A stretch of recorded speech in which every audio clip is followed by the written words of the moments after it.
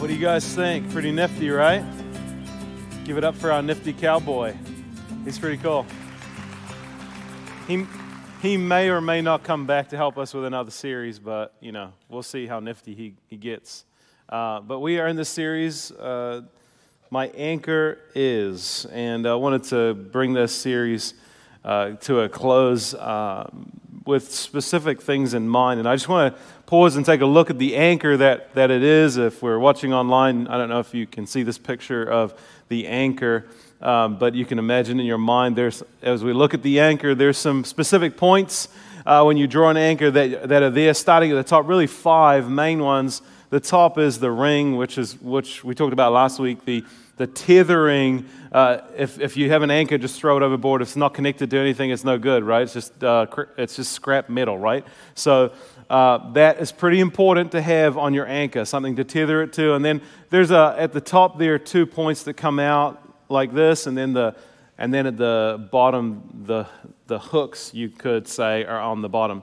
And the anchor on the picture is actually not quite what an anchor look like. Actually, that top piece that looks like a cross, it needs to turn so that it faces the other way. Because if you had an anchor like this, actually it would be no help at all, because it wouldn't actually dig into the sand. If you can imagine the anchor sinking to the bottom and hitting the bottom where the sand is, that hook at the top needs to be facing in the opposite direction so that it's kind of like this, right? It makes a cross when you look down on it.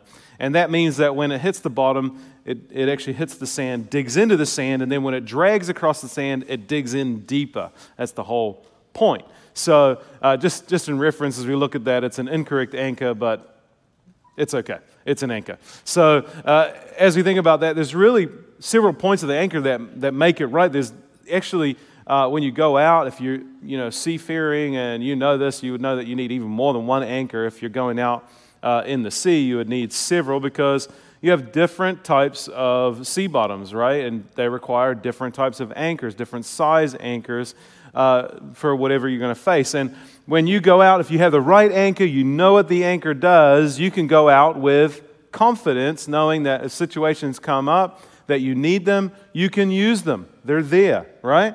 And so, as we talked about the anchor in this series, the point was to understand and know, and then to be able to utilize. And I was thinking, as I was doing this and thinking about this time around, wanting to bring out some understanding, this story kind of hit me where it tells of, and the news told of this story where some NFL guys went out in the Gulf of Mexico, and they evidently didn't know how to use the anchor. They had one.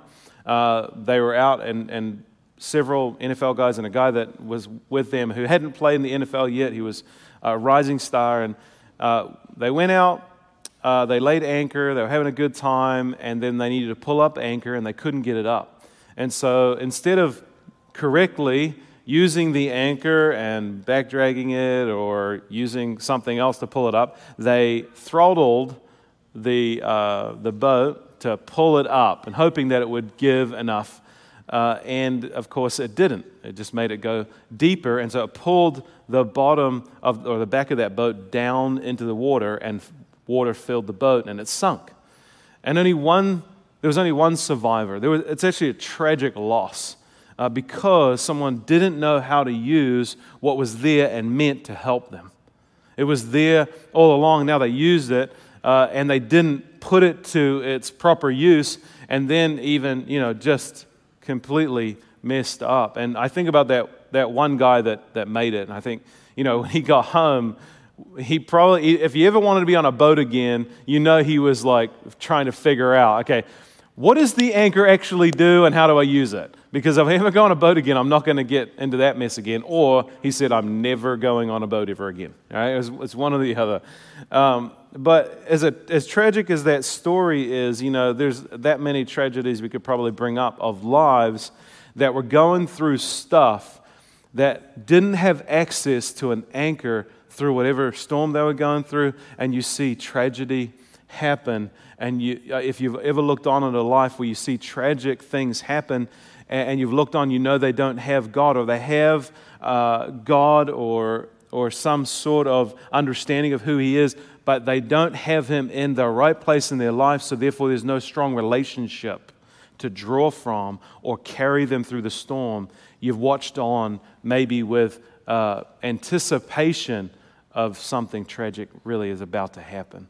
And I, going through this series, what really, I guess called to me in this series was, as I was praying for the church in this season and what's going on in the world, is I read through Hebrews 6, and I read those words, an anchor to my soul, and I said, yes, something inside me said, yes, we need to be anchored, and our soul needs to be anchored in this season, in any season of our life. And my prayer for you and my prayer for myself has been this, that I can go through stuff, and even though on the outside and maybe on the frills of my life you see chaos and things that are just rushed or messed up, but in the midst of it, my soul, if you drill down into my soul, you would see a calm sea. You would see my soul, and I'd be able to say, my soul is well.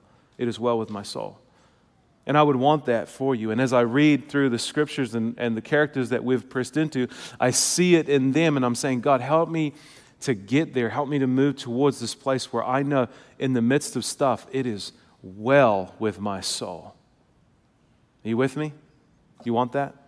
So as I lean in, I look at this, and one thing that's rising to the surface and rose to the surface for me that I knew I had to press into was this aspect we're going to drill into today, and that is this question really is, who is God to me? Who is God to me, really? We know He can be an anchor to our life. We know He can be strong and firm and be a rescuer, be a savior. Right? He can be these things, but who is He to you? What is your testimony? What is your testimony in the midst of stuff? What's coming out of you, whether it be word or action? What are people saying about your God? Because what they're saying about your God in this season is reflected on your testimony. What's coming out of you or what's being said or by action, they're getting from you. That's your testimony. David, one of the characters we have followed through, says this in Psalm 46. He says this. You want to go with me in your Bibles? Psalm 46, verse 1. God is our refuge and strength and very present. Say present. My very present help in trouble, in my times of need, other translations say. Therefore we will not fear, though the earth gives way, though the mountains be moved into the heart of the sea, though its waters roar and foam. Sounds a bit like life right now can be in our world right now. There's a roaring, there's a foaming, a frothing at the top and the surface. Though the mountains tremble and it's swelling. What is he testifying of? But my God is my refuge, my strength, and my very present help. Very present help. I would dare say today, as we talk about this, that in many of our lives, our testimony does not echo of this tone that David has. That God is my very present help in times of need. And I think from one main reason, we don't ask. We don't ask. We have some boundaries up, some walls, maybe some pride. But David, his testimony, which we've looked at, has been echoing something different. And I would say, I'm going to go back to Psalm 23. Are you guys sick of it yet? Say no for my sake. Thank you. We're going to go back to Psalm 23. Everybody's like, yes, we know. Okay, so Psalm 23, we're going to go back there because I want to read it this time as a testimony of a guy who's went through season after season of like tiring things, annoying things, frustrating things, times that he pushed God away, did his own thing, and times that he leaned into God. He comes through those seasons and lands with a testimony. What is that testimony? Hear this. I want us to read this again, this time hearing a testimony of a man worn out and worn through and now standing the test of time with his relationship with God. Here it is. The Lord is my shepherd. I shall not want. He makes me lie down in green pastures. He leads me beside still waters. He restores my soul. He leads me in paths of righteousness for His name's sake. And even though I walk through the valley of the shadow of death, I will fear no evil. For you are with me, God. Your rod and your staff, they actually comfort me. Do you hear the testament? Hear the I, the me, the my's in there? This is a testimony of someone who's been tested in this, and he's saying, no, this is who you are in my life, God. This is who I am, and here's my posture. I need you. Help! Some of you getting nervous. Where I'm going here.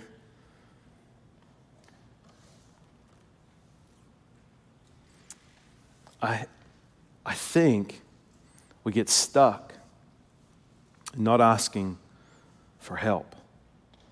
Matthew 11:28, in contrast, though, as to my posture towards God, as I described the other week, my hands out, pushing Him away, Jesus says, "Come to me, all who labor and are heavy laden, and I will give you rest."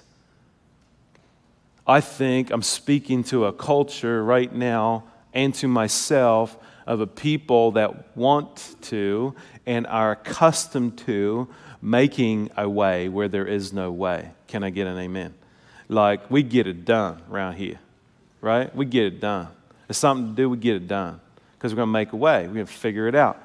I come from Kiwi culture, and Kiwis would say of themselves, or New Zealanders would say, we just make a way. We got this Kiwi ingenuity going on, where if there's, something broken, we fix it, and we don't go to the store, and there's pride in that. Like, I didn't have to go to the store because I made a screw out of an old tin I found in the yard. I just took it to the shop and I made a screw out of it. Don't ask me how, but I made it work, right?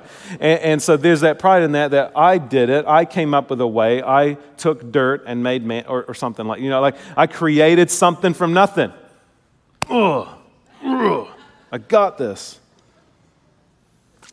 And that heart attitude, that grit of I can, then pushes God to a place of what? What good is it having an anchor in the boat if you're like, I'm going to figure this out? Right? Can you imagine the scene with a bunch of guys on the boat, right? And you're like, here's a good idea. I'm just going to throttle it hard, man. We're going to pull this thing right out. No one stopped to think of what an anchor is designed to do. Dig in. Yeah. But we're just going to pull it up. So my I can attitude gets me into more trouble. And God's saying, here, I'm here. I'd love to help you. I'd love to be a resource to you. I'd love to guide you. I'd love to hold your hand. I'd love to, speak to you, whisper sweet nothings, anything. I mean, I'm here.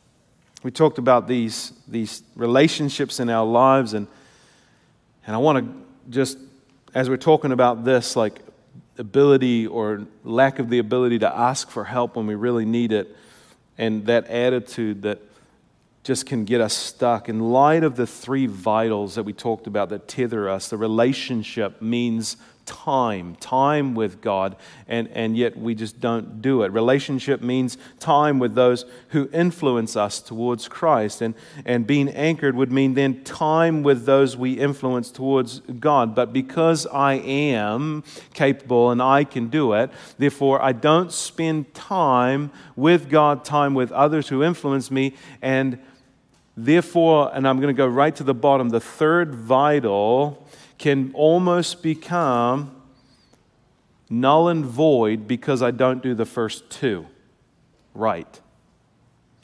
And here's how it works. If I spend time with God asking for help, what am I admitting? I can't, right? I'm saying I'm moving from I can to I can't. I need you. The second vital then, when people are influencing me, what do I go to them and say? I'm struggling. Help. Pray for me. What am I saying? I can't. And then what happens in the third vital, those people who are looking to be discipled, those people are looking for what? To be influenced towards God. If I model that, what are they looking at? They're saying, there's someone I can follow and relate with. Why? Because all of us, are looking for influence in somebody who will be real enough and say, I'm a mess. And when we hear people be vulnerable enough and say, I need help, people come around that person and go, wow, that's awesome. I want to be just like you. Because you made yourself vulnerable, you invited God into it, and I saw you grow, and I know I need to grow like that too. And so our vulnerability in time we spend with God in relationship, and then our vulnerability with one another as we rub off of each other as believers and say, hey, I'm not okay with this, I need to grow here, I need prayer for this, I need help in this. That community happens, therefore we become more effective disciple makers. What do we got? Now we have a testimony. Without a story or a testimony of God's goodness in our life, we can be very much ineffective at making disciples. How powerful were the words of Psalm 23, if not a testimony? If you didn't know David's story, but you just read those words, hey, it's great. But how much more powerful is it because we know his journey? He messed up. He went his own way. And yet he called on God at times and we saw him victorious. We go, oh man, so I can mess up, I can call on God, and we can be good and we can journey together whether I'm messing up or whatever. That is cool. I want that. Do you want that? So what gets in our way? What's the barrier? Well, I love this statement. I don't know who said it. It's an unknown source. Pride is concerned with who is right. Humility is concerned with what is right. Like, what should be done, what can be done, what is right. That's the humble way. The prideful way is who is right. I get I did it. I did it my way. The whole thing? Okay, good.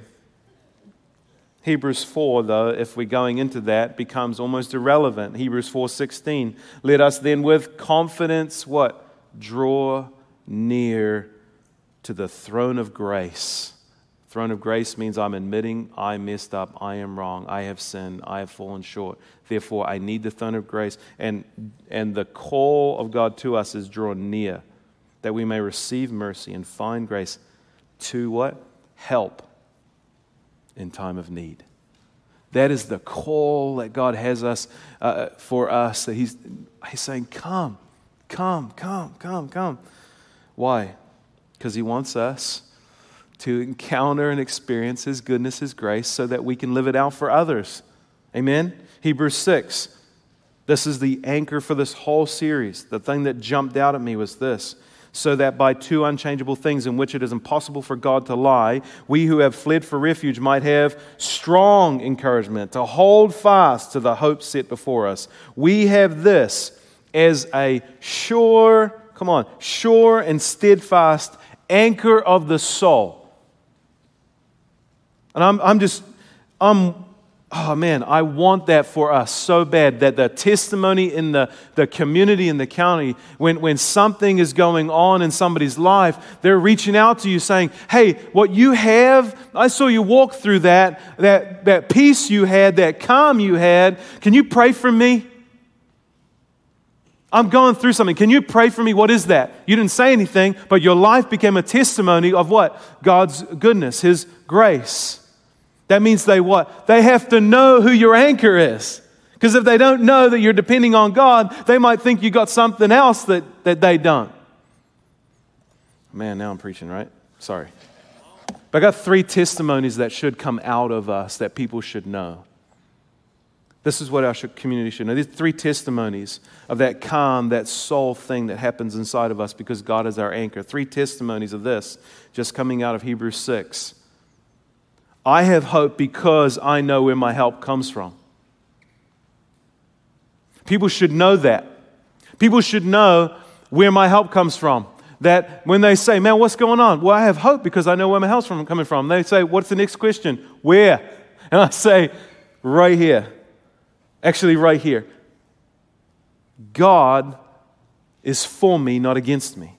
Or whatever verse you want to pull in that you've personalized, that you're saying, this is my God. He is where my help comes from. Verse 20 of Hebrews 6, where Jesus has gone as a forerunner on our behalf. This verse calls this out, that there is one who has gone before you, who's marking a way out for you, who's saying, hey, it would be cool if you asked for help because I've actually gone ahead of you. I'm marking out a race for you to run. If you ask for help, I can help guide you on that. That's pretty cool. He's gone before you. He's mapped out a way. He's got a journey. He lived here a perfect life. He's done what you're going through. He's lived it out. So why wouldn't we ask for help? There's one glaring, obvious thing is it can only be our pride. Some of us need to get over ourselves, I think. I want this testimony to be heard by my life and heard in words that I have help.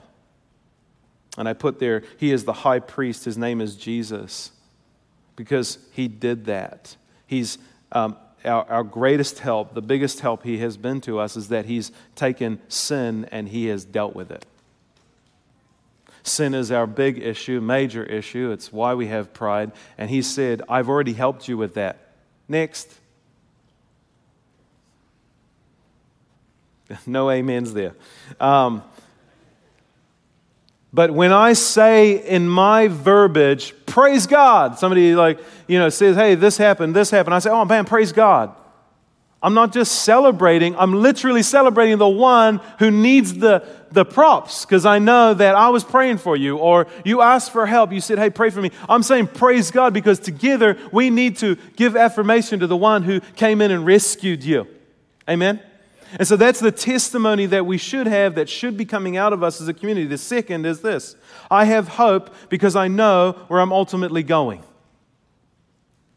So why is that hopeful? Well, it's absolutely hopeful because, man, I'm living in this, going out into the sea, out into the rough stuff that's happening. I might lose my life going through this. But guess what? It don't matter because I know where I'm going. Man, my confidence in that has been really annoying to some people. Like Jesus was really annoying to some people and He walked so confident, like just rubbed people the wrong way. How can you be so confident? You the Son of God.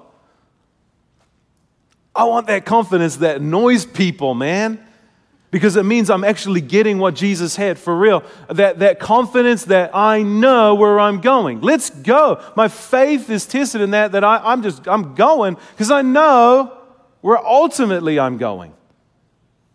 So I have confidence in that.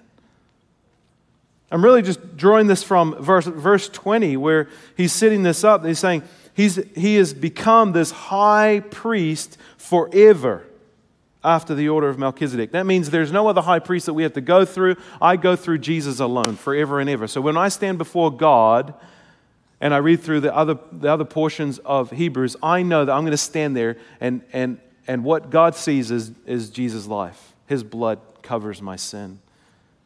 And so I know for sure, my mom annoyed people. She's a bit of an evangelist. So I'd be going places and she'd talk to some people and I got a little nervous every time she'd talk to a stranger. And I'd be sitting there, I'd start to shrink back in the background. You know, she's talking to another stranger. And then all of a sudden I'd hear it, the inroad to a gospel presentation. And she would say, do you know where you're going to go if you die today? Do you know that you're going to go to heaven?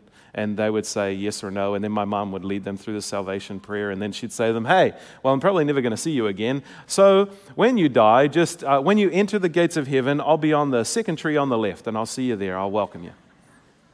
And she would say it with such certainty. I'd just be like, oh.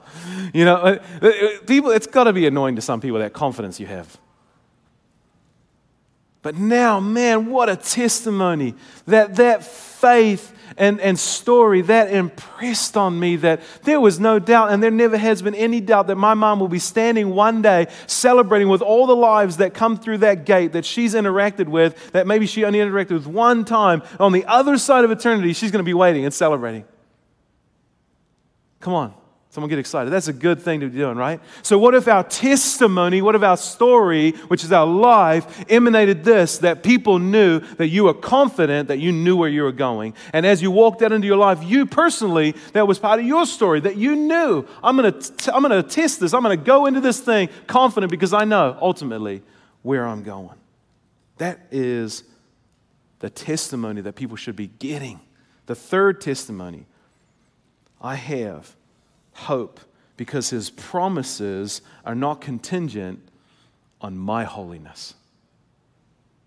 Come on, my confidence is not in how good I am, but on how good He is. It's not on how good I can be or have been, right? It's on the fact that His blood was shed on the cross and His blood covers my sins. So holiness is no longer a deal. If I believe in Him and I believe He did what He did on the cross, dying for my sins, being raised to life on the third day, if I put my faith and trust and hope in Him, I will be with Him in paradise. I know that. He's covered my sin. Therefore, my testimony, my story is every promise that comes out of the Word of God is not distancing itself or coming closer to me based on how I act. Do you get that? So if I can live really, really well, that promise that God says is there, I might get it. No.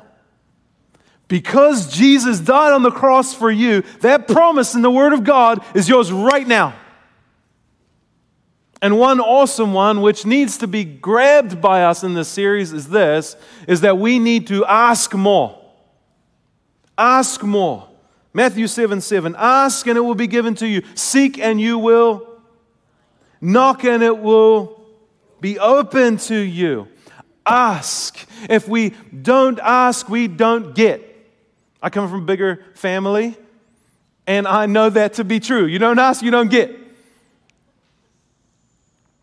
We are a big family, and a father looking on, a good father loves you. I'm going to ask the worship team to come because I want us to respond to this asking thing. I want us to come out of this series postured to say, you know what?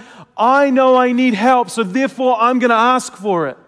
I'm going to stop posturing myself like, woe is me, I don't deserve it. That is true, you don't deserve it. But He called you out of that to come confidently, boldly to the throne of grace and ask. And He says, if you ask, you receive. If you seek, you will find. If you knock, the door will be open to you.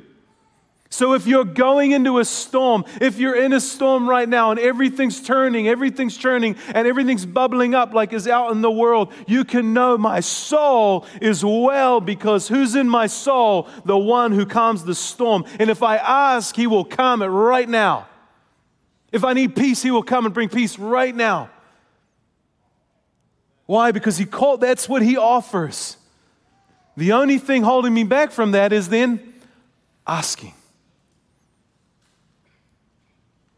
I'm holding me back. I'm keeping me stuck. My pride might be in the way. If that testimony is not coming out of my life right now, I might be in the way. I might be in the way. Would you just stand and respond with me to this message today? As I pray, I would ask everybody to close your eyes, and we're just going to respond and ask God to move in our midst today. And the team's going to lead us in worship, kind of a response to this call to come into this relationship with God in such a way that we would posture ourselves. God, we want our lives to be a testimony of your goodness. God, we want our lives to be a testimony that your promises are true. God, we want our lives to be a testimony that you're a good, good, faithful Father. God, we want our lives to be a testimony that you're a very present help in our time of need. God, we want our lives to be a testimony of seeing lives that are not all put together and perfect, but we have a relationship with a God who is and who wants to help no matter what's going on. And Father, we just confess, Lord, if we've been trying to make ourselves look better than we are so that people think we've got it all together. God, we just confess that pride, and we say sorry today, God. We want you to move us to change. We want that to come off of our lives today so that people can see the mess or the things that aren't right that you are putting right in our lives. God, we want to invite you close and others close so in community we can grow. We can grow through this stuff, and we can see a soul being made well and souls being made well. And Father, experience what it is to hear your voice calming storms in people's lives on our behalf as we ask, Lord God. And Father, if we have been in stuff, doing things our own way and trying to make it happen, God, we just confess and say sorry, God. We want to put you into and invite you into the stuff of our lives and those lives that are around us. And we want to see you move in mighty ways and powerful ways.